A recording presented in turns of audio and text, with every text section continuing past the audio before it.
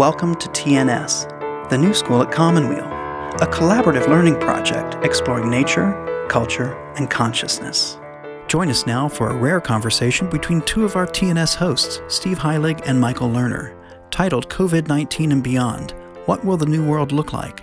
This conversation was recorded from a Zoom webinar.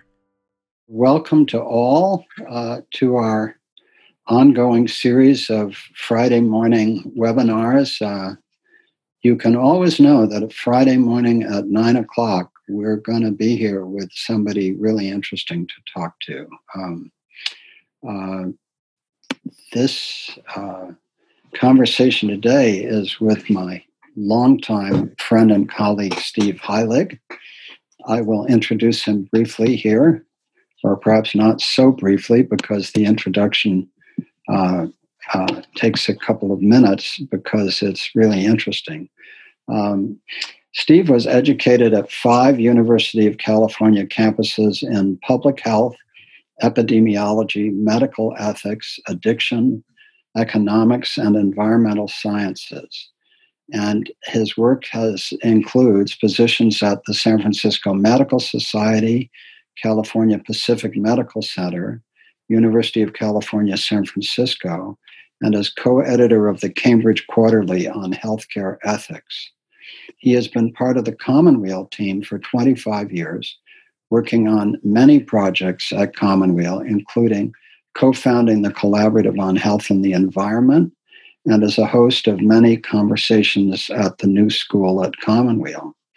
He's authored many medical policies at state and national levels for the San Francisco Medical Society and the California Medical Society and the American Medical Association. And he was a Robert Wood Johnson Fellow on drug abuses issues. He received the California Medical Association's annual award for service to medicine and public health.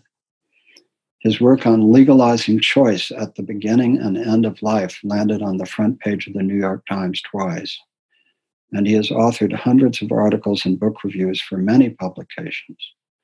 He served as an editor of Surfing Medicine and the indomitable Bolinas Hearsay News, and as the head master of ceremonies at the Sierra Nevada World Music Festival.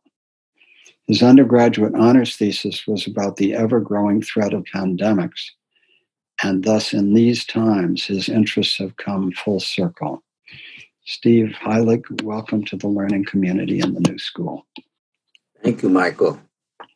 Should I welcome you to the New School too? I mean, we are the two primary hosts for New School Talks, so it's kind of interesting. This is like dueling hosts here. We've never done it together before. Right. But Michael asked me to do this, and I, of course, wouldn't say no. So you want me to just go ahead, Michael? Yeah, please. Okay. So thank you, everybody, for signing in and joining us today. I know there's many old friends and colleagues here, so I'm kind of intimidated by it because I'm not going to be able to pull too many quick ones on anybody here. But we're obviously in a very extreme and interesting time for humanity and healthcare and maybe even civilization in some strange way. So Michael wanted me to talk a little bit about why me, how I got here. So here, maybe we could show the first image there. There it is. So I found this old document. And I was a Southern California beach kid, not much of a scholar or a student, but very interested in a lot of things. And as mentioned, I jumped around from various UC campuses in the 1970s going to school, ended up with a few degrees in a bunch of different topics. But what really got me interested in this particular arena was this thesis that I did. And this was at UC Santa Barbara. I wanted to stay there the rest of my life because I lived in a beautiful beach house in a beautiful place, but you can't really do that. So there was a famous professor there named Garrett Hardin, infamous to some people. His one most famous paper was called Tragedy of the Commons, published in 1968 in Science, the journal. And I convinced him to let me stay an extra year and do a thesis. And at the same time, I was working at the Student Health Center, where I was doing triage of patients to where they were supposed to go, and as a lab tech, and seeing a lot of drug resistance, antibiotic resistant infections there. And I started reading about it and came up with this idea for a thesis about what will happen if these bacteria become resistant to everything we have in terms of antibiotics. The antibiotic era only started in the 1940s, and it's, I'd say without question, the biggest single development in human medicine in terms of the impact on people's health, and has become threatened by the continuing Darwinian evolution of the bugs. So this one, you can kind of see the image there. It's a needle bending off of the arm. And I wrote this, it's almost 100 pages long, and it became published and talked about a lot. And it's what really got me into graduate school, because I wasn't that great of a student as an undergrad. I had too many majors and was too distracted. So I went on to study a lot more about this, traveled the world a bit after that, doing some work, but mostly just spending any money I'd saved. Came back to San Francisco, 1983, so 37 years ago. And what was happening then was the initial explosion of a new epidemic or pandemic that later became identified as HIV or AIDS. At the time, when it was first starting, we didn't really know what it was. There wasn't a name for it, didn't know how it was transmitted. And it was a very heady time centered here in San Francisco, where there was a lot of fear about how is it transmitted, who's at risk, is there going to be any treatment? Because at the time it seemed to be, and was for quite some years, 100% fatal. So that's kind of the context for this. And Michael said, well, why don't we talk about any flashbacks you're having to HIV era and what you think is going on here? So I've stayed here in San Francisco all this time and worked on all the issues that Michael mentioned there. And when this hit, starting in January, the COVID bug, it changed the entire focus of everybody's work here, because we were in an emergency. And I remember very clearly we went at a meeting where our health officer, who is the #1 public health doctor in any area in San Francisco, his name's Tomas Aragon, wonderful guy, highly qualified, and just a great guy. And he said, I'm going to have to shut basically the city down, and I'm going to need your support. He was talking to a large group of physicians. And that's basically what happened. They say no webinar is complete without a cat. So this is Charlie, sorry. And since then, we've been dealing with this, both in terms of the science and the medical response and the economic response as well. So we're in, as I say, an intense time. So let me do a little history here. And Kira, maybe we could see the next image.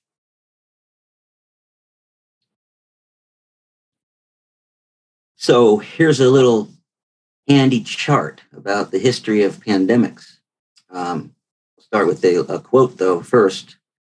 Joshua Lederberg, who was a renowned biologist, the youngest, I believe, ever to get a Nobel Prize in medicine at age 33.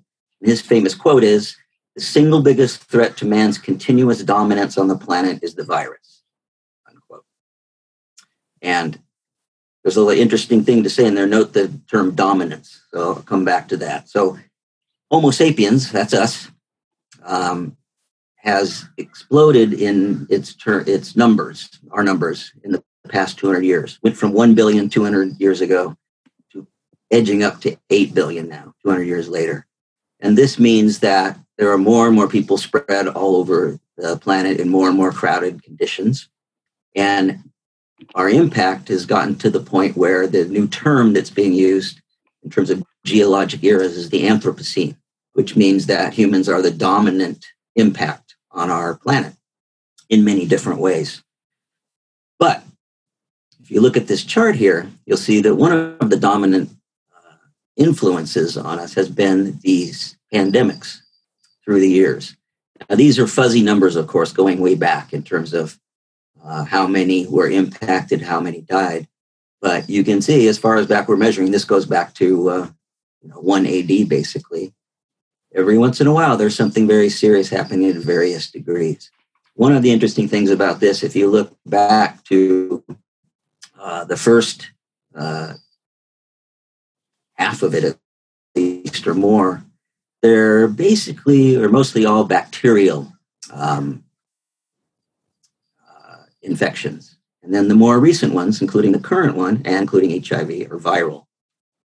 It's an interesting dynamic that's happening. We're seeing more and more viral breakouts, epidemics, and pandemics in this modern era. And part of this, well, let's say a little more about the history. If you Steve, let me interrupt you there for a minute. Yes. Are you going to say why we're getting more viral as opposed to bacterial? Well, yeah. So there's all kinds of ideas about that, but that's what I'm getting to is that the spread is much more rapid now in terms of crowding and travel that gets them around sooner. They also, HIV in particular, and now this new COVID, have long latent periods at times where you can get, with HIV, it was decades where you can be infected and spread the infection without being sick yourself. Now, with HIV, it could be a decade or more. With this, it's more like a matter of a week or two. But that's a crucial element in these. Most bacterial infections, you get to know that you've got them fairly rapidly. Now, the other things that's not in here, I don't believe, is the endemic infections that we've lived with. Malaria, for example. Some historians of these diseases say that malaria has killed more humans than any other factor throughout our history. It's still killing 500,000 or more a year, and depends on where you live, etc. So some of them come and go. An outbreak like Ebola, which is very quickly lethal, tends to be localized, and unless people are really spreading around quickly, an outbreak of that will die out because people who have it all die, and it can be controlled, perhaps, and hopefully easier than some of these others. You look at this chart too, some people will say that these outbreaks have killed more humans than any wars. The most recent big example being the 100 years ago Spanish influenza outbreak, which happened right towards the tail end of World War I. And some or most historians say that it actually killed a lot more people than the war did. As humans spread around the world too, they brought these various infections with them. So the same dynamic. If you look at the New World, North and South America, consensus is that the infections that the colonialists brought killed many more people than any of their actual actions in terms of war and so forth, as bad as those were. So clearly these bugs and viruses are extreme influences on our history. And that's not going to go away, as Dr. Lederberg said, and as many others have said. There's been warnings, extreme warnings for many years that we are vulnerable due to travel and other crowding our modern agricultural system and decimation of rainforests and all kinds of things. And now, in particular, climate change, which is lending itself to travel of these infections as well. So the ones that we're talking about, the current one is what is known as a zoonosis, zoo being the first part of that word, which means comes from animals. And that is a dominant type of infection that's happening now as well, too. There have been the more recent ones, such as SARS and things like that, have been traced back to animals. It's still fuzzy exactly where this one came from. There's a lot of competing theories about the wet markets in China, etc., and what kind of animal. We don't need to get into that. It's actually become politicized, of course, like everything else here. But the hallmark of it, the really important part, is that it has a asymptomatic transmission period in that you can get infected yourself and not have any symptoms And it could be pre-symptomatic as well. Even if you're going to get sick, you're still transmitting, and asymptomatic means you never really get seriously ill, but you're still transmitting the virus. And then the question of its lethality, how dangerous it is. If you look at the first, it's very interesting. In January, it was one of the first alarms raised about this in an international sense. A Harvard epidemiologist wrote a post looking at the bug itself and how lethal it might be. And the title of his post was, quote, "Holy Mother of God," unquote. Now, he seems to have overestimated the lethality of it as over 3% for all infections. But the message is that this was a very dangerous virus that was going to be spreading very fast. Turned out he was right, at least on that. So UCSF, which is right over there, has been hosting really great medical grand rounds for the last couple of months, where they spend a couple hours with great experts on all the aspects of COVID. And I have, they're don't miss for me. I've been watching them every Thursday. And they tend to bring up speakers on a lot of different topics, but there's at least 4 that are really crucial to at least mention in terms of what the research they're doing and in terms of what's going on and trying to improve things. The first one is the testing issue, of course. And you've seen probably a lot about this in terms of how to use it, what it's valuable for. Unfortunately, and I'm maybe a little more skeptical than some, but judging from yesterday's talks about this too at UCSF, the tests are still not so great overall. You can, depending on what tests you can use, and one of the problems is that they were flooding the market. All these commercial companies flooded the markets with 40, 50, 60 different testing products with highly variable accuracy. You can get either or both false positives, which means you get a test that says you've been infected, but you're not, or a false negative, which is the opposite, means that you are infected and the test says you're not. So that's a big problem, of course. But going beyond that, the question is, what do you do with the test results? Now, for public health tracking, epidemiology, and contact tracing, the kind of things that we do, these will be very important, assuming some accuracy in them. For individuals, they don't tell you that much in terms of what you can do, because there is not effective treatment per se. There's not an indication on how, if you have been infected, what your chances of getting seriously ill are. And the big question here is about immunity.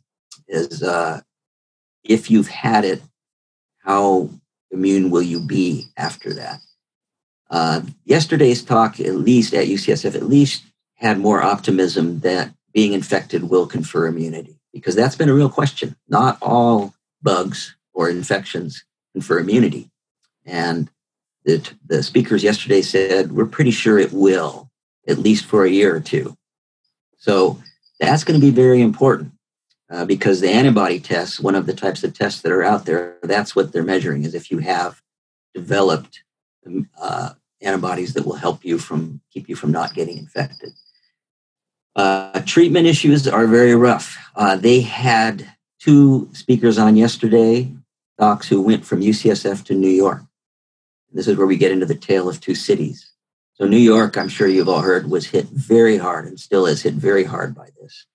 Probably a lot of reasons for that. It got there early, but also anybody who's been to Manhattan knows how crowded it is on the streets, on the subways, in the buildings.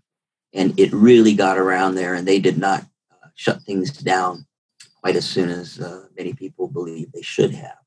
So the hospitals there, some of them became overwhelmed, and they put out a call for volunteers and for help and for equipment, which they didn't have. These 2 physicians that came back and reported yesterday were very committed, even noble about it. They said, it was horrible, but this is what we signed up to do. But one of them said, what I learned was great humility, because we really couldn't do much of anything. We could try to comfort people and try to keep them breathing as long as we could, but you could tell, and these were ICU physicians who are used to people in extreme negative health status.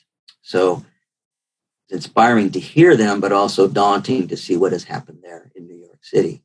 Now, out here on this coast, we did shut down early, as I mentioned. People have been monitoring the reports from physicians and particularly hospitalizations, which is the measure of severe disease, of course. And there's a weekly call with all the hospitals that I'm on as well, where everybody reports in what's going on, and really leveled out a few weeks ago in terms of people coming to the hospitals. Everybody was ramping up for a real flood of patients, including even putting tents out front of the hospital to try to triage people so you weren't taking in too many and try to get them elsewhere. And then a topic that Michael and I think we'll talk about, there was a rapid trying to develop policy and guidelines for what do we do if we have to ration care, particularly ventilators and ICU care. Fortunately, none of that has been needed, and most of the hospitals have remained at about half of their normal overall census, and that's because all the other procedures have been shut down. And then a gradual rise, but then a leveling off of COVID cases.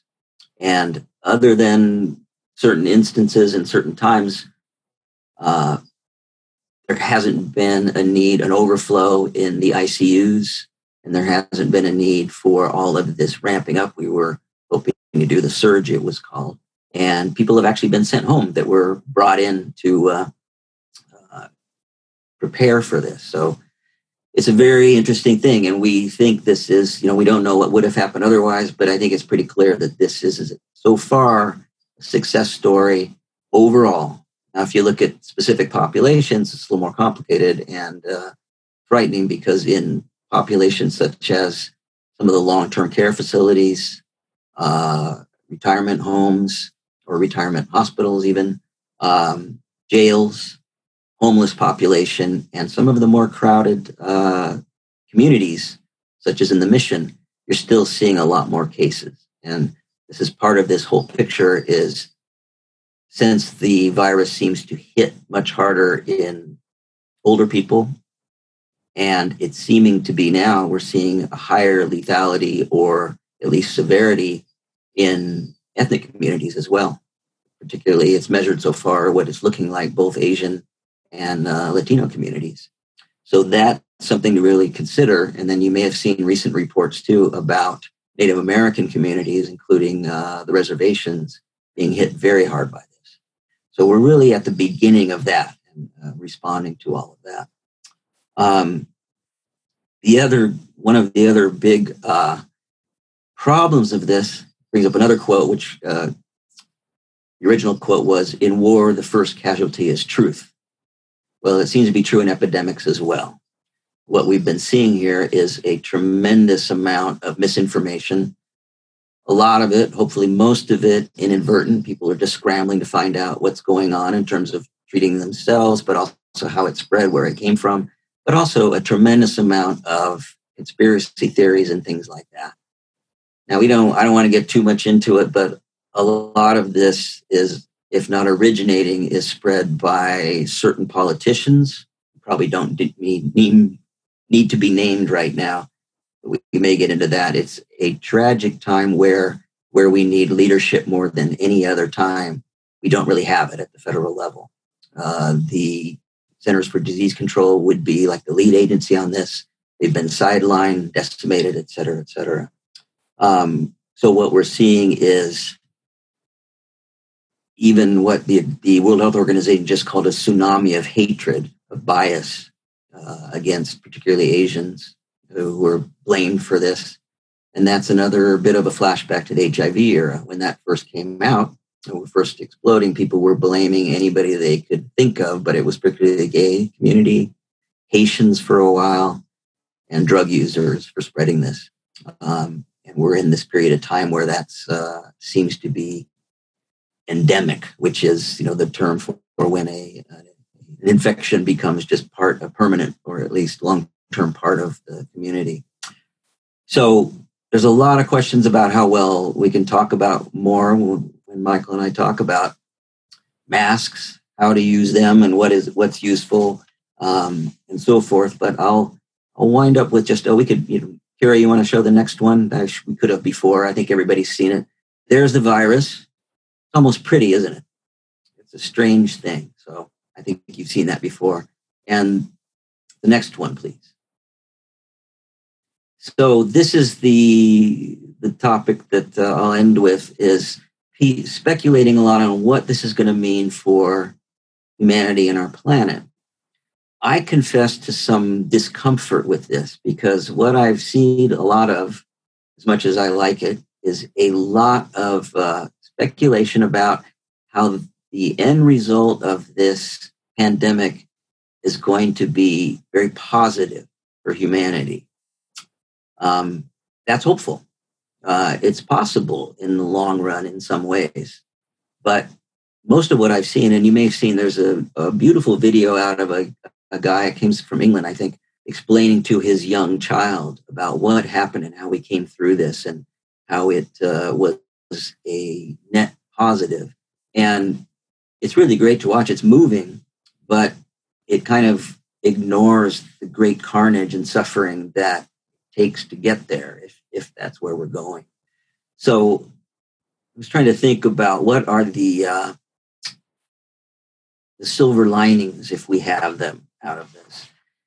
And the one that is being mentioned the most is the ecological one. It's fascinating to see, with climate change being the biggest single threat to humanity right now, and the rest of the species as well, is the significant decline in CO2, particularly in China, from shutting down the economy, basically. And we'll see much more about what happens from the United States as well. So somewhere between 7 and 10% decline just in the first few months. It's an amazing decline that is actually remarkably similar to what people are recommending, what needs to happen for us to arrest the climate catastrophe. Now, the big question, of course, is that going to be sustainable once the economies start opening up again, assuming they do? So that's one possible positive outcome. Another one is related to, I think, other species in a sense. Obviously, they'll be profoundly impacted if we are able to arrest climate, but also just the idea of these markets that have been identified as basically a starting point for a lot of viruses. Those are being looked at now very carefully and even shut down. They're called wet markets mainly because there's so much ice there to keep the animals and fish and everything cool. But these are breeding grounds for all kinds of pathogens. And they're also horrible places for the living animals that are there. So as an animal lover, I see there's a possible positive there, and it may extend to slaughterhouses and markets for meat and animals around the world, including in our own country. You may see an increase in vegetarianism, for example. The other thing that's interesting, just on a side note to the animals, is the adoption of pets, of animals from shelters, has skyrocketed, where people want companions at home and everything. So that's a good thing too. More from the professional field, public health is hopefully going to be seen as crucial. The whole history of public health is that it's the poor stepchild of medicine. And there was a great piece by Laurie Garrett, the famous healthcare journalist, in the New York Times recently, an op-ed. And she talked about going to Harvard and seeing the medical center, which is this big, gleaming, beautiful palace of science and medicine, and then going out to the School of Public Health, which is a dump. And I laughed out loud when I read that, because that was exactly, I was going to go there. I went there to check it out way back then. And the School of Public Health out on Huntington Avenue was just, it was gloomy and decrepit almost. So I saw that as a reflection of, we focus very much on cure and medicine, which is a great thing. But prevention and public health has always been shortchanged. And hopefully that will get some attention and perhaps change. You're listening to a TNS conversation with Steve Heilig and Michael Lerner. Within medicine itself, there's been a movement for at least a decade or more for palliative care, which is taking care of people when you cannot necessarily cure them, but you want to minimize suffering and do your best for them. And that's the kind of model that is for COVID right now. There's a lot of people in medicine learning how to do some forms of palliative care now because of this infection, because in the extremes, when they're in the ICUs, et cetera, they can't do much else, as was mentioned earlier by the physicians who came back from New York. So this may push that along too. Science itself is exploding in terms of this responding to this epidemic. There have already been 30,000 published papers on COVID in the first 3 months of this year. It's astonishing, really. And the identification of the virus so quickly is a big contrast to what happened with HIV, where it took a long time to figure out exactly what that agent was. This time it's moving much faster. Whether it moves fast enough to get treatment and a vaccine is still to be seen. Those are very complicated tasks. And a vaccine is, of course, the gold standard, getting a working vaccine. But the consensus so far is that's going to take a fair amount of time, could be a couple of years, I think, which would be nice, actually. It would be faster than most. But maybe, who knows, they'll make some breakthroughs and get there sooner. The interesting thing, too, is that we're having perhaps overall, that's what this image is, a reprioritization of what is essential. It's a word that's being thrown around. Essential businesses, but essential people, essential professions, healthcare people, of course, but a lot of others. We're seeing an appreciation for people who produce and deliver food. One of the great ironies right now, at least in California, I don't know if it's broader, is that our farm workers have been deemed essential. Now, many of you know they have also for many years been deemed illegal, et cetera, et cetera. And I think it's quite ironic that all of a sudden people are realizing, we really need these people to provide a service. And other just frontline providers of all kinds of services really are being seen as more important now. So myself, I try to contribute how I can. I was able to acquire 15,000 masks because PPE, or personal protective equipment for clinicians, has been in great shortage. Some of that is due to bad planning. Some of that seems to be bad policy from the federal level on down. But I've been distributing these out of my garage to any clinicians that need them. And they are extremely grateful to be able to get these without having to wait for for indefinite periods and not able to get them. A doctor from one of our large hospitals who wasn't able to get any broke down crying in my driveway recently, saying, "You have no idea how important and how grateful we are for this." So that feels good. Other things I recommend to people, if you're looking for some way to help, the biggest focus that I've had in terms of just giving is to food banks, et cetera, because there's a risk of there's enough food out there, and there always has been in ways, but when you shut down restaurants and hotels and everything, you end up with surpluses, actually, but it's getting it to people who really need it is the big issue. So food banks, wherever you are very crucial.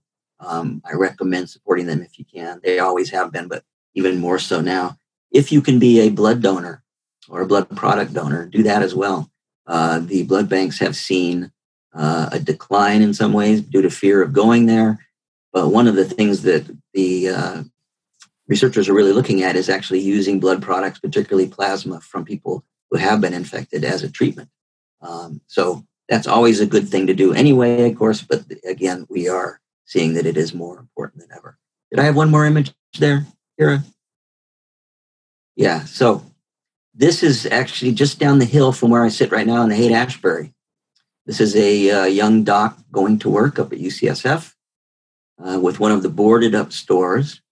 The graffiti there, which says, "We will survive, we will get by," is actually quoting from the Grateful Dead. It was their one hit, Touch of Grey. So it's not surprising that this appears in the Haight-Ashbury, but there is this hopeful message. And I think we're going to have an endemic bug here for a long time. It's going to depend a lot on much better leadership. We could say perhaps, judging from political trends right now, we may get a change in leadership at the end of this year, in part due to this pandemic and the lack of good response to it. So there's a couple more touchy topics that Michael, I know, wants to talk about, and we can talk about, but I'm going to end there with the lecture part of it, and then we can talk a bit, Michael, you and I believe, and then later on we'll open it up to others. So thank you all very much. Thank you, Steve, so much. That's a wonderful introduction. I'm just going to read a few of the comments in the chat from Shelley Rodriguez. My first day working for San Francisco Medical Society, November 1984, included a board of directors meeting where Merv Silverman announced he was closing the bathhouses in San Francisco. What an amazing introduction to medical association and physician public health leadership. Brian Baird said, can you comment on the experience in Sweden, whether that model would work in the US? Catherine Dodd said, my concern about the picture is that it's a man who is pressing the reset. It's time for women, the mothers, and the healers to reset. And then Robert Gould, our friend and colleague, wrote, an unfortunate consequence beyond the racism, et cetera, mentioned by Steve, by Trump administration demonization of China is the negative impact in developing the global collaboration needed for dealing with global warming. Moving in the opposite direction is the use of this crisis to bolster confrontation through increasing military nuclear budgets and programs, as recently published in the New York Times. I should say Dr. Gould has been president of Physicians for Social Responsibility, PSR. He's an old friend and colleague and a very committed advocate for public health and so forth. Joan Hall writes, Costa Rica is doing a lot of research in the use of plasma. The same group here that is famous for developing antivenous is doing this work. Recovered COVID patients are donating plasma, and they'll be using this as a treatment beginning in June. So those are just some of the comments. But well, let me just say, I like Catherine Dodd's comment. There's actually been the observation that the nations that have responded most forcefully and successfully so far are all, or at least mostly, led by women. Absolutely. New Zealand, et cetera. So I think that's true. The Sweden issue is a really interesting one and very divisive. They have basically done a much less extreme shutdown with the idea that they can get herd immunity to this, which means you have at least a critical number, and it's anywhere 80, 90% of people that are immune. Basically, it's a big gamble they're taking. And they feel confident to take that partly because Sweden has a trust in their government, in healthcare systems, national healthcare, and a lot more in place that they can respond to this. But even in Sweden, it's very controversial because it seems to be that their numbers are going up much faster than in other places. And the poorer people in Sweden, which they do have, are inordinately impacted. And I can just tell you, I have some dear old friends who are both physicians trained in Sweden. And they say this is something they have had to agree to not talk about at the dinner table because one of them supports it and one of them is absolutely opposed. So that's something that remains to be played out, how that's going to work. So, Steve, let me ask you this, genuine question without valence. If it's true that this virus will ultimately reach 70% or so of the population, if it's true that social isolation and so forth is a way of flattening the curve to enable hospitals and so forth to be able to cope with it, then it seems to me that in addition to the Sweden question, we have to ask what the price the global South and poor people everywhere are paying to enable those who are able to socially isolate to do so. Because, as we all know, COVID has resulted in a global recession, may well be a global depression. And for hundreds of millions of people, this means getting food, having work is just a profoundly serious issue. We hear reflections of this in the United States. So my question is, if it's going to spread, if it's endemic, if it's going to spread, I understand the argument that, well, maybe in the next few years we'll get a vaccine, maybe in the next few years we'll get better treatment. But we both know that not only is it going to be a couple of years before we get a vaccine at best, but it will take a lot more time to amp that up so that everybody can actually get the vaccine. So you are an ethicist. What are the ethics of trying to close down the global economy, fractured and terrible as it is for the environment and everything else, at enormous cost to poor people everywhere, and the global south in particular, in the service of what medical ethics tells us to do, as opposed to global public health ethics, of trying to save everyone we can who is able to do social distancing and so forth? Simple question, right? Right. It's that's the big question. So any policy in any realm is a trade-off, basically, is a calculation of risk and benefits. And this one is extremely difficult because it's very hard. I mean, one of the dictums in public health is that if you succeed, nothing happens, right? So it's very hard to measure what would have happened otherwise. And I mean, I agree that the both in terms of the economics, but even in terms of health impacts. If you look at what happened in 2008 with the crash, you had a real spike in health problems, including suicide, due to the economic impact of that. And we're likely to see that to some degree here as well. So the perspective that you look at it through depends. I mean, it determines a lot on what you think is the right thing to do. And so I agree that the people who are healthcare professionals, public health professionals, are very clearly focused on trying to minimize healthcare harms.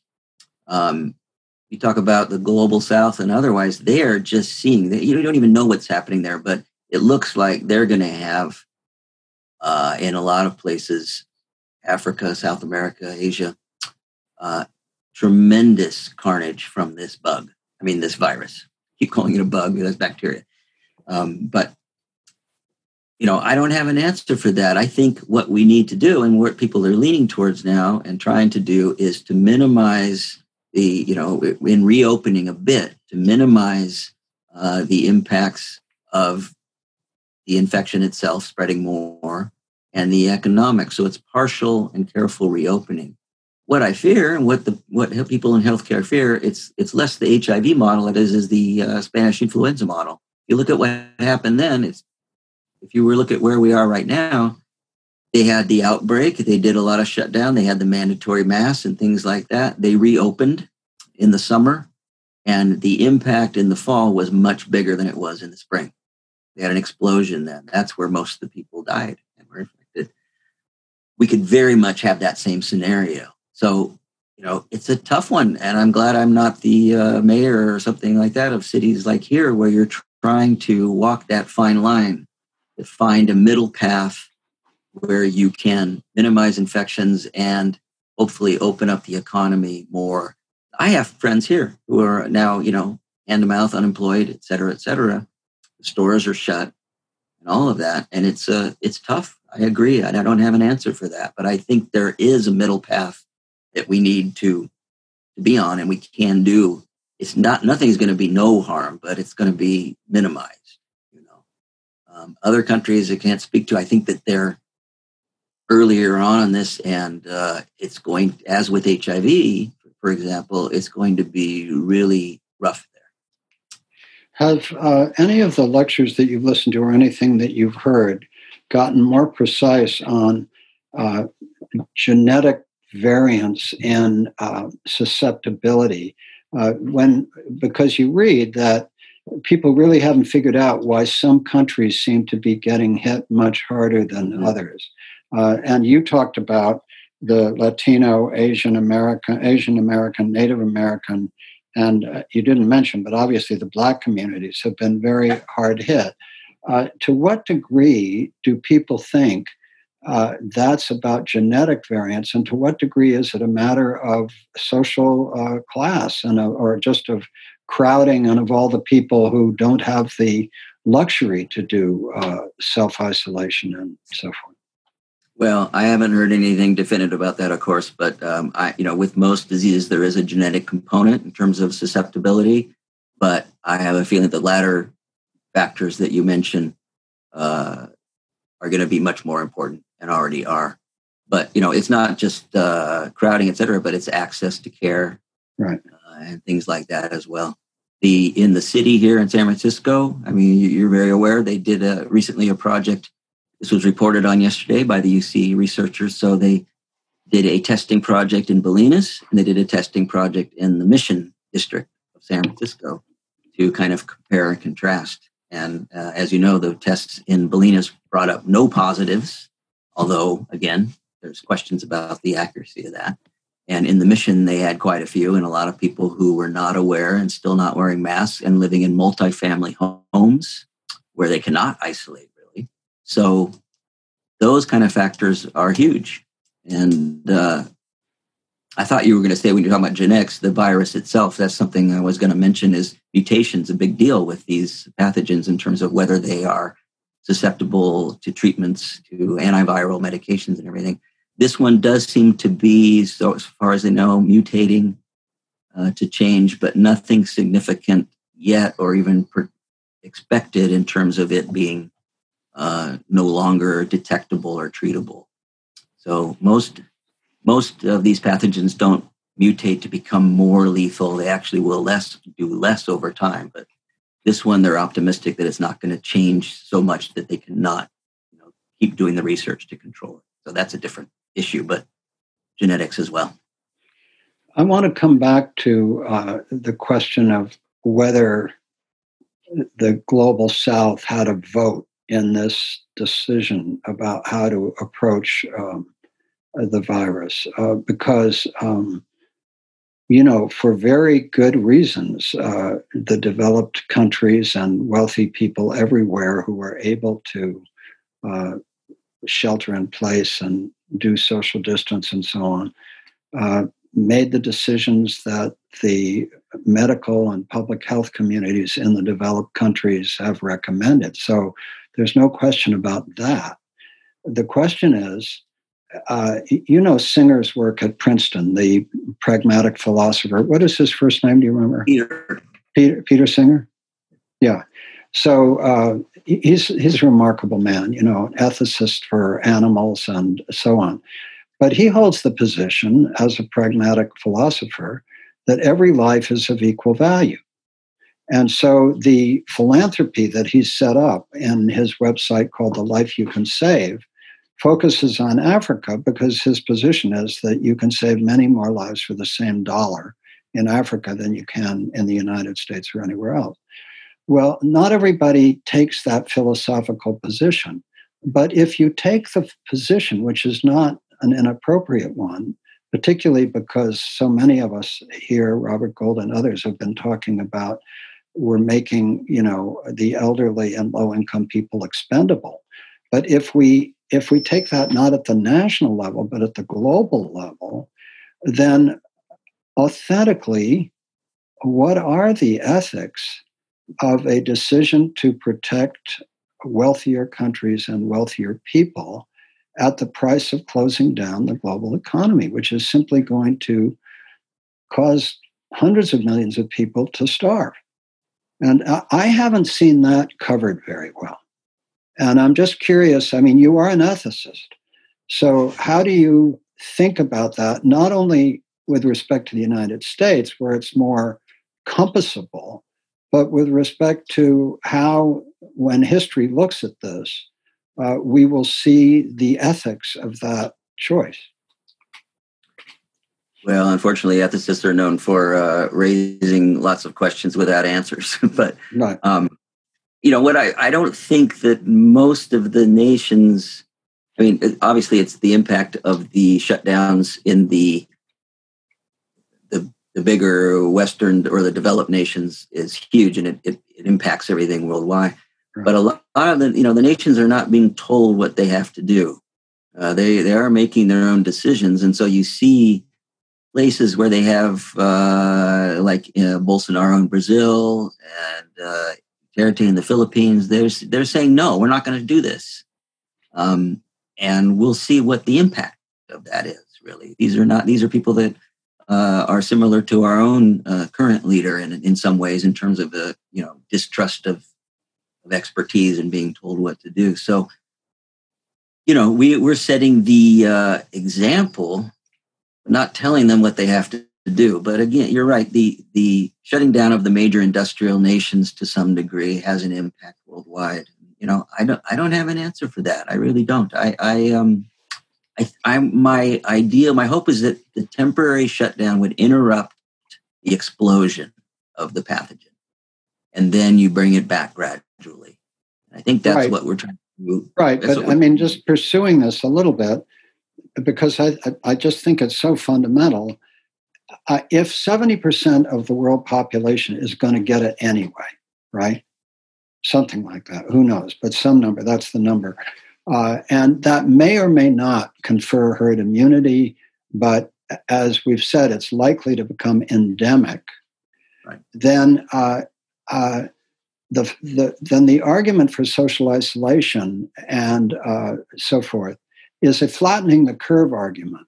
And so the deep question for me is, yes, we flatten the curve, and that's invaluable to all of those who were able to stay alive, and maybe they will get vaccines or better treatments. But it's not going to make the virus go away. So to me, and again, I don't have an answer to this either, the Global South issue is just a really deep ethical challenge to the whole thing. Well, that's true. And a lot of it is about protecting the most vulnerable in whatever ways we can. Right. We mentioned that it tends to be for older people, but one of the misperceptions that came out early is that younger people and even children were not impacted, but that's turning out to not be true. Not to be true. Less vulnerable than older people, but not true. And even infants now here at San Francisco General, they're getting some new reports on all kinds of new symptoms and pathologies related to this virus, which attacks the whole body. So, yeah, I don't have an answer for that. But I think one thing you wanted to talk about, Michael, too, was we're talking about the value of a life. And so in these calculations, our nation and economists and politicians for many years have struggled to put dollar values on lives, and it's fluctuated widely through time of what is a human life worth, because they're trying to measure the cost benefit of any policy, whether it's healthcare or something else. But the tacit recognition there is that some people are going to be sacrificed in some ways. So there we are. But one of the things that you and I had talked about a fair amount early on, bring it to a little more micro level in the hospital, is what do you do when you don't have the resources to save everybody? And the initial response on the need on this was ventilators in particular, getting people into the ICUs. Are there going to be enough ventilators, and how do you make sure there are enough?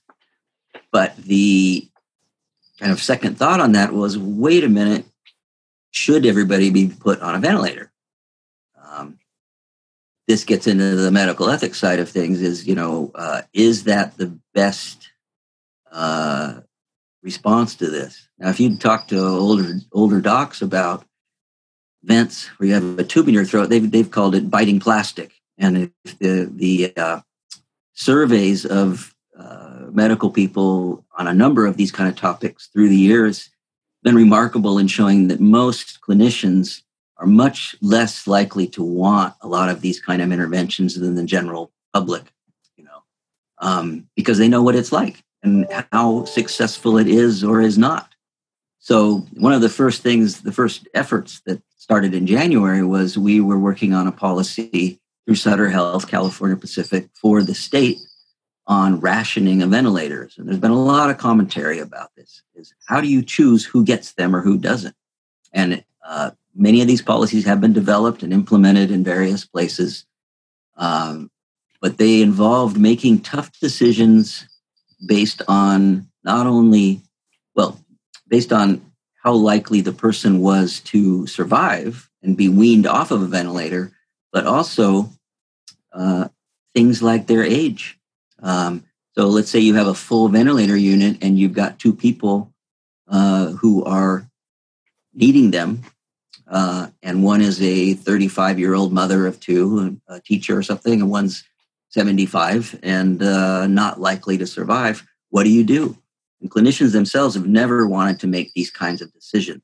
I'll just say that most of the policies recommend a team of people to recommend to the docs, as we do with ethics consults already. But really what this has brought up for a lot of us is the need that we've talked about for many years is many more people need to specify what they do or do not want towards the end of life. Advanced directives, healthcare directives in particular. You can only really do that if you have a good picture on what these interventions really do.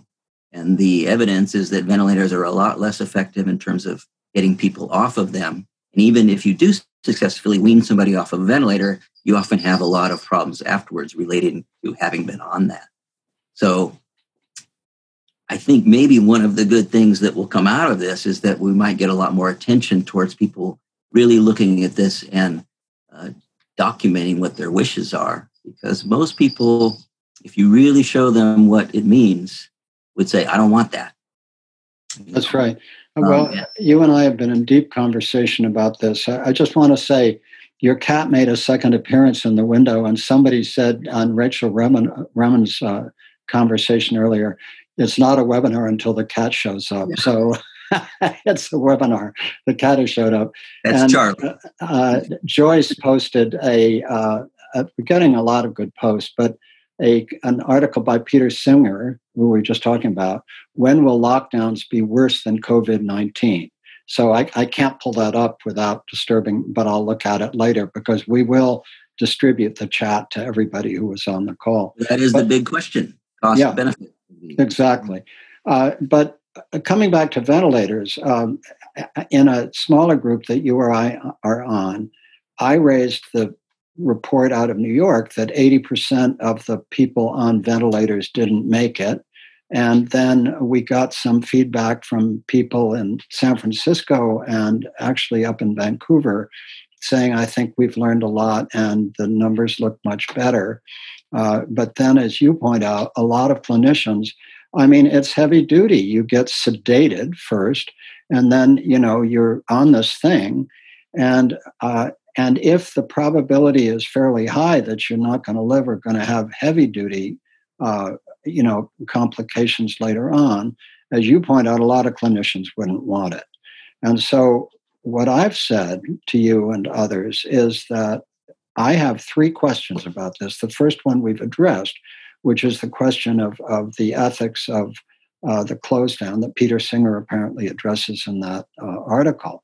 The second one is one we haven't mentioned yet, which is that the mainstream people do not talk about what integrative health promotion can mean in order to increase internal resilience. And we have a earlier conversation with Dr. Cynthia Lee, who's an expert on that.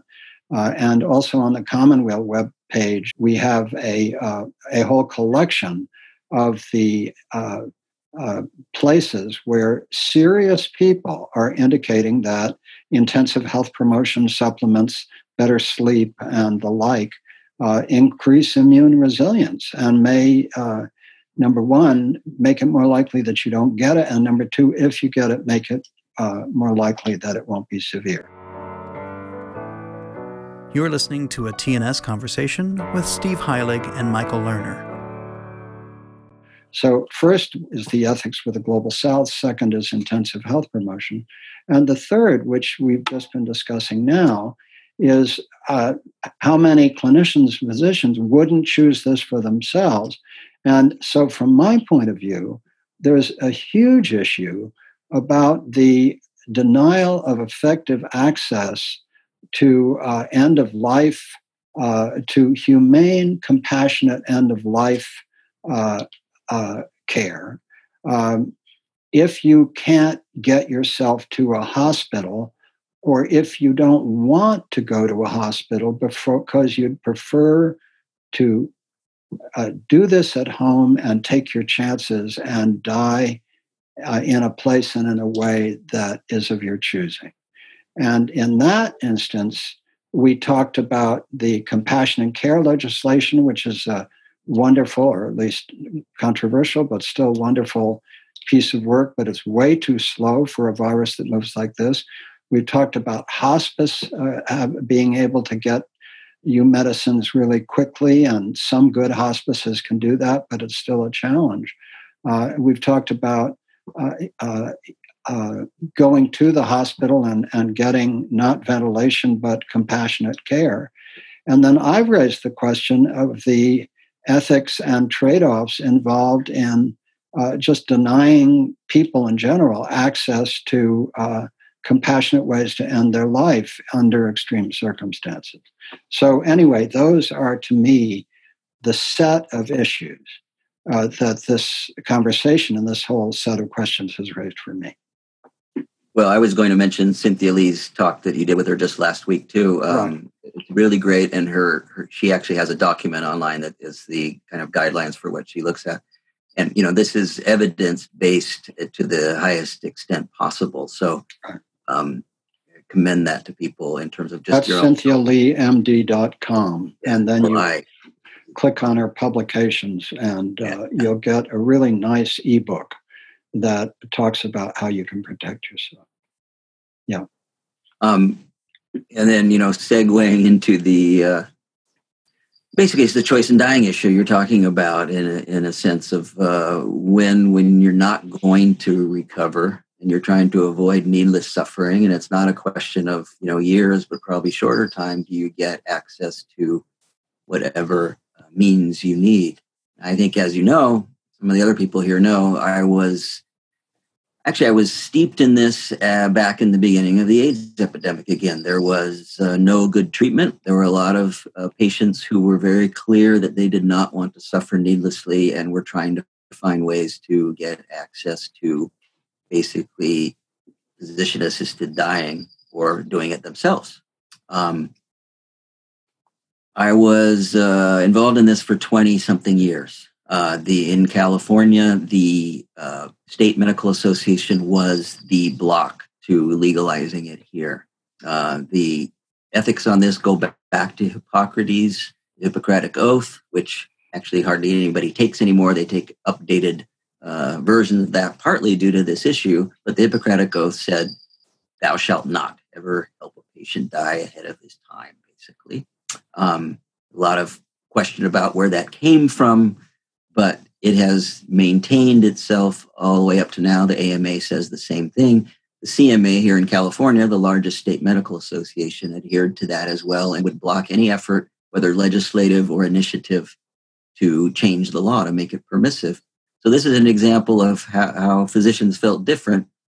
31 years ago, I published the first ever survey of American physicians on this topic. And lo and behold, it said that about 2/3 of them thought this is sometimes an ethical thing to do and should be available. It shocked the profession.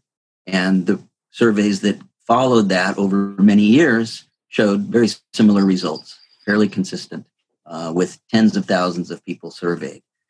And then Oregon and Washington legalized it ahead of California. And we saw that all of the great fears about this becoming some sort of slaughterhouse or something were just not true. And in fact, in where it was examined, legalizing this focused more attention on end-of-life care in general and improved it by some measures as well. So, 4 years ago now, we finally got it through and had it legalized here in California. And I can actually post later the new issue of the Medical Society Journal that I edit has the reports from the first ever clinical conference on assisted dying, which took place in February and over in Berkeley, UC Berkeley.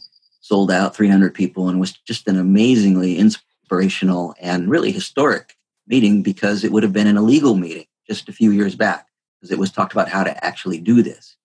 So the access to that is improving, but what you're raising, Michael, is the issue is in order to get that passed anywhere, you need an extreme amount of safeguards, as they're called. second opinions, waiting periods, things like that. And for a disease like this one, where it comes on quickly, you're not going to have the luxury of that time. On the other side of that, too, the first screen for anybody to do this is a lethal diagnosis, a diagnosis that you're, as with hospice care, that you're not going to survive for 6 months. So that rules out often the people with longer term syndromes like MS or ALS who are not necessarily going to die, but are going to be in a terrible state. So there's trade-offs on this too. Some of those were political calculations. You had to have, we wouldn't have gotten it passed without all of those safeguards in there. But what you're raising is the issue of, individual freedom and agency where you can do what you want. And we have a societal control over the medications, or a lot of them, that are best for this. So what can you do in the absence of being able to fulfill the criteria for that law? Now, a lot of people do take this into their own hands in different ways, sometimes tragic ways, because guns and things like that are just not the way that anybody would choose to go out given any other alternative. There are underground guidance and sources of medications for some of these drugs. But again, you really don't want to botch it because you can end up in a worse state, in a comatose state. So it's a tough one. It is a tough one.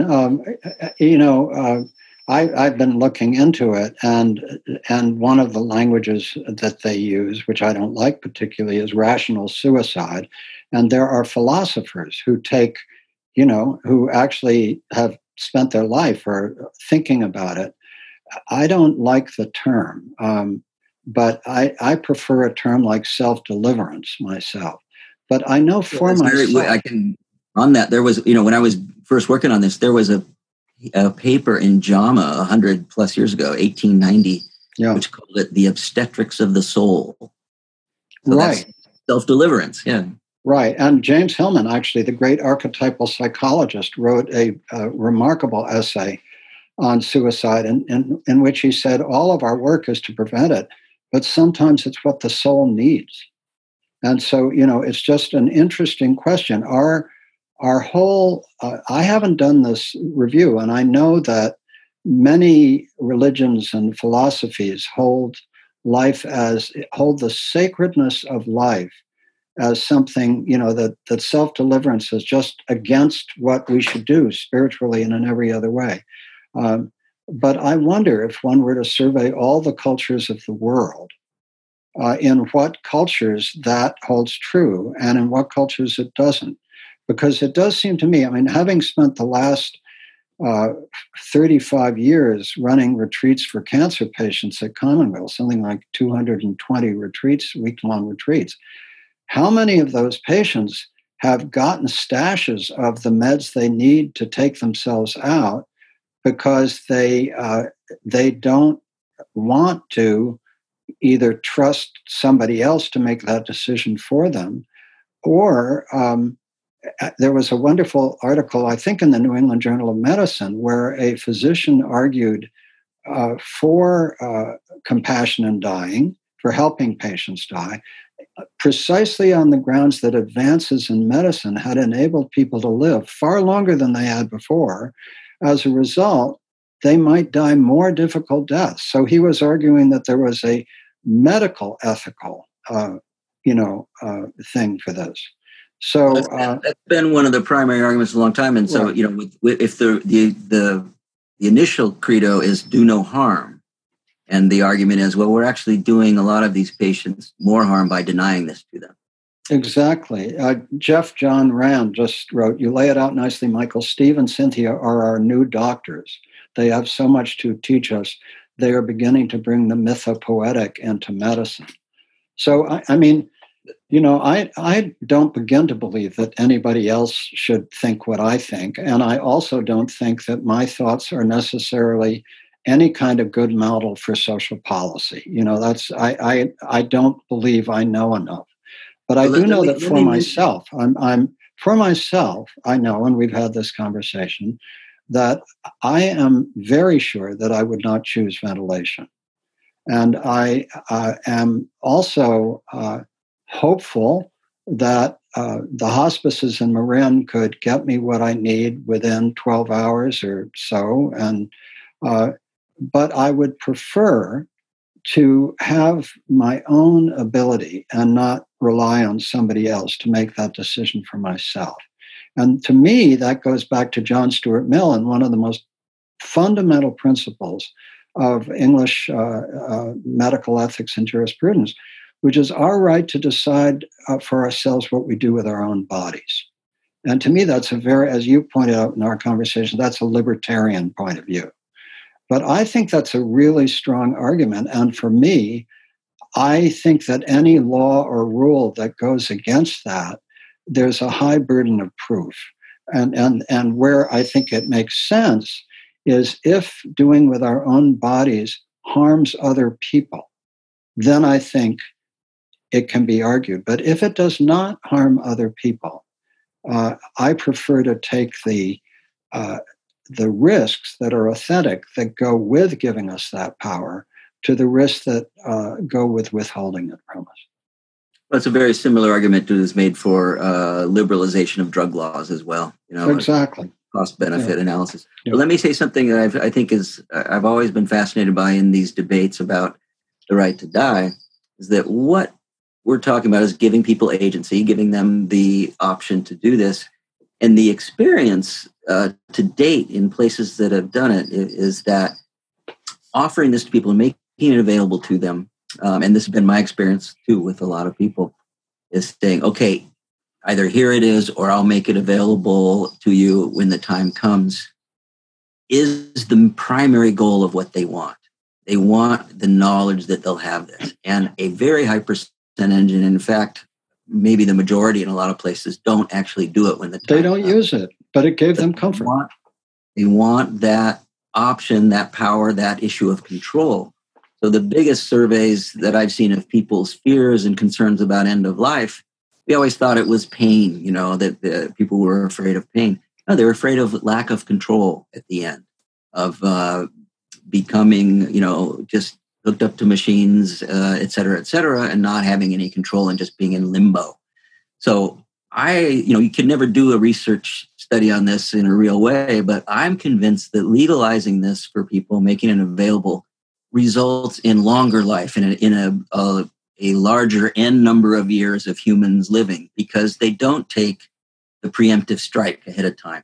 And if you look back to the Jack Kevorkian years, he was the figurehead in the 90s that really crusaded on this. He was a crazy and spooky guy who reminded me of Hannibal Lecter in Silence of the Lambs, actually. But he did put it on the front page of Papers, which is what he wanted to do. But he was taking people who were afraid of the distant future. Somebody with an early Alzheimer's diagnosis who was so terrified of that they would go to him and, be put out of life in the back of his Volkswagen van. It was an illustration of people's fears about this. But what we see in hospice care as well, that if people are well taken care of, so I'm very active physically, always have been. And I used to think, man, if I lost a leg, I'd want to die, et cetera. People move those criteria back. Hospice patients will say, if I become incontinent, I want to die. If I become blind, which was common due to CMV, retinitis, and AIDS patients, I want to die. But if they get compassionate care, they move that back and say, I can live with this. But the big variable there is that they're being well taken care of, and not everybody is. But I found this argument among the decision makers and physicians that we're actually giving people power over their own lives and will probably extend their lives. Most people said, yeah, that is what seems to happen, because this was privately going on. That was the other thing, kind of like with drug abuse as well, or use. It was privately happening anyway, using, mostly opioids and so forth. But people just didn't want to talk about it publicly. But people would say, I'll help you if it comes to that. And it usually wouldn't come to that. The person would die anyway, but they would feel much more secure about it in some way. Well, it's a profound issue, and there are casualties either way. If you do give people more agency with respect to access, that means that there will be people who take their lives for reasons we don't approve of, because they were early onset Alzheimer's and were afraid of the future or whatever.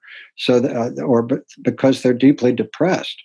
To me, the most scary part of it is when young people with their lives in front of them who've just had a tragic love affair or something and want to take themselves out. And so there are endless casualties either way. So it's a very profound question. I want to shift us. A number of our colleagues, Catherine Dodd says, going back to COVID, the other key issue is the racial inequities and outcomes. Many people of color are more likely to have comorbidities because of their generational exposure to environmental toxins, which result in diabetes, hypertension, pulmonary disorders. They are environmental diseases exacerbated by behavior, but environmental. And I would add low-income white people. They have exactly the same comorbidities. So I would say it's true of everyone. But then we also had someone say, what about COVID and climate change? And then our friend and colleague, Marion Weber, raised a question which a lot of people are raising in the Che EMF listserv about the relationship of COVID to the electromagnetic atmosphere and the 5G. And I want to say, and then my wife, Shaw Patton, who does a lot of work on toxic chemicals specifically, has pointed out that PFAS chemicals reduce, which are extremely widespread, reduce immune response. So we know there are good studies showing that air pollution is a significant contributor to worse outcomes. So we have climate change, we have air pollution, we have specific chemicals. We have the question of how shifting the whole electromagnetic environment affects immune function in animal experiments as well as in human exposures. How do you respond to these wide range of environmental contributors? Well, we started with disparities, and so there's a huge constellation of factors that contribute to the disproportionate impact of any health, issue in poorer populations. I mean, one that wasn't mentioned is just smoking use in history, which in this case seems to be pretty crucial because COVID is first attacks and mostly attacks the lungs. And so people who are smoking anything, really, I mean, I've had to have discussions with the medical marijuana people saying, you shouldn't be smoking anything at this point where you're at risk of this infection because it does compromise your lungs. So if you have to do it in a different route. But tobacco has been concentrated now in the lower income communities, lower socioeconomic states. No, I mean, that's the big issue is that the impact of any of these, of a new infection almost always disproportionately impacts people who are more vulnerable for socioeconomic reasons. Diabetes, as was mentioned, Catherine mentioned. By the way, Catherine Dodd is a nurse and a longtime friend and a healthcare guru. So she knows what she's speaking of. These seem to be things that make people more vulnerable to COVID as well. I do not know about 5G, really. I know that COVID is spreading lots of places, particularly that don't have it. So I don't think it's a primary contributor, but whether it could increase vulnerability, I don't know. It's possible. So. I think the stronger argument would be an argument that the enormous man-made shift in electromagnetic fields actually, there are cases where electromagnetic fields can be used beneficially for health. But this widespread shift in exposure is, I think, very problematic. And I think that while the science on it is behind the science on chemicals, I think it will turn out to be another major contributor to human health outcome. Well, it brings up one of our core principles that we've talked about for many years with Che and et cetera, and environmental health is the precautionary principle. Whereas if you don't really know yet, but you have a strong suspicion that something is a contributor, including in particular chemicals, you try to do what you can to minimize that while the science advances. But it's otherwise known as the better safe than sorry, contributor, which in a way could bring us back to this whole discussion about the shutdown and et cetera. That is the principle that the healthcare people are using, is better safe than sorry. We can ease off on this once we flatten the curve, and that's what they're trying to do. Yeah. So it's both a chemical and a socio-economic principle, really. I want to bring us to a subject you and I have talked a lot about, which is the relationship of COVID to what we call the global challenge or the global problematique or the human dilemma. And an easy reference for those of you who want to go to it is resilienceproject.ngo. Maybe, Carrie, you could put that up as a link.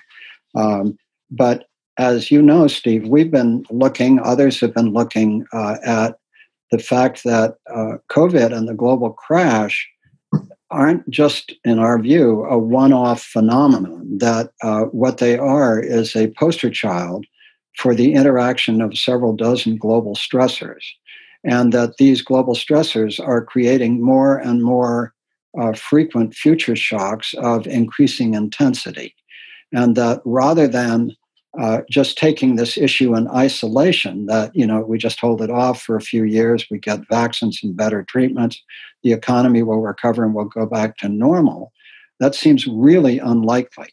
And that where the science is headed in major ways is that we are going into an evolutionary bottleneck where we know for a fact that only a portion of biodiversity will come out of the bottleneck. And the question of what kind of humanity will come through the bottleneck is a fundamental question. So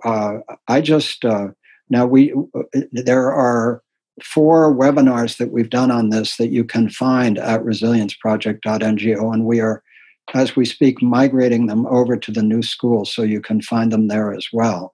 But we just did one with Thomas Homer Dixon, and what he talked about was how do those of us who really look at and understand the global challenge, these interacting several dozen stressors, and the clear evidence that we're moving into an evolutionary bottleneck, how do we reconcile that with holding hope for ourselves and what we tell our children about what is going on? And to me, that's one of the most fundamental questions. And it comes up now because people are terrified of COVID and the global crash. But it seems to me the deeper question is, as these future shocks continue, and as Thomas Homer Dixon pointed out, that the evidence on global surveys of attitudes and moods is that people's views of the future have gone way down globally. So how do we hold these realities, I would call them, and hold hope and know what to tell our children? Good questions. Good question. Well, yeah. I mean, you and I have talked about this a lot. So that, there's a list of the most likely threats and factors to the human future. And a pandemic is only one of them. Climate, et cetera, et cetera. And I wrestled with this a lot. I mean, personally, I wrestled with this at a young age to the point where I decided, and I was too steeped in apocalyptic thinking, perhaps, but I decided not to have children, and a big part of it was that reason. And so I'm, on the other hand, I've just now in my extended family, 2 babies were born just last week. And I really wonder, I talk with some of the younger people I know, what do you think about the future? And so it takes a great leap of faith and hope, I think, to reproduce in this time. And that's not something you want to discourage. I think, though, it has to be an informed decision.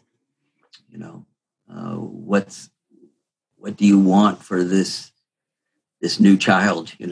I think the future is daunting. We're going to go through a very difficult period, or at least the world is, for the next century, or whatever period of time you want to take. The next 6 months, I think somebody asked on air, what's the next 6 months for COVID? I think we've talked about that. We're going to have a big experiment of reopening various places. Some of the countries that have reopened are already shutting back down because they see a surge immediately. Smaller places like Lebanon, example, have already said, "Oh, wait a minute, oops." So we could have a replay of the pandemic of influenza 100 years ago and start all over again.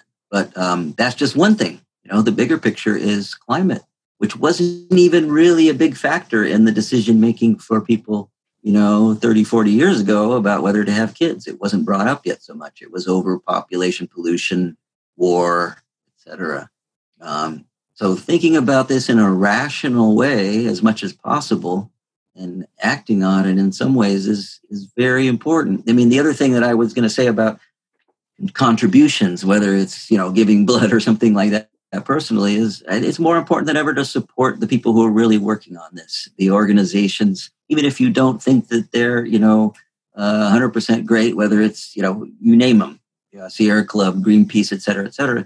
These are the kind of bodhisattva warriors of our time that have made their careers, their mission, where they probably could have done something else with more reward, at least materially, have made this, their mission to try to mitigate and maybe even redirect our future in some ways. Yeah, I agree with you. They are the Bodhisattva warriors. And what that brings up for me is the quote I love from Václav Havel about the difference between optimism and hope, and how optimism is the belief that things will go well, and that hope, by contrast, is a deep orientation of the human soul that can be held in the darkest of times. That's not an exact quote. The exact quote is more complex, but that's the idea. And so for me, it's not that it's easy to be optimistic about the future, but that hope is the most interesting way to live, and that courage is the most interesting way to carry hope. And that, there is going to be an enormous amount of beautiful work, of courage, of, everyday heroism. And there is a chance, as Thomas Homer Dixon puts it, and to me this is so important, there is a chance to build a better world out of this. We don't know how big that chance is, but if you look at, the cycles of breakdown and collapse, and how in periods of collapse, there's actually an opening for new positive possibility. So it seems to me it's likely, almost certain, that we are in one of those periods of societal and indeed global collapse, and that the courageous and hopeful thing to do is to work with all our energy for better outcomes, even in the face of how problematic it is. And to me, that's what, in some way, we can tell our children.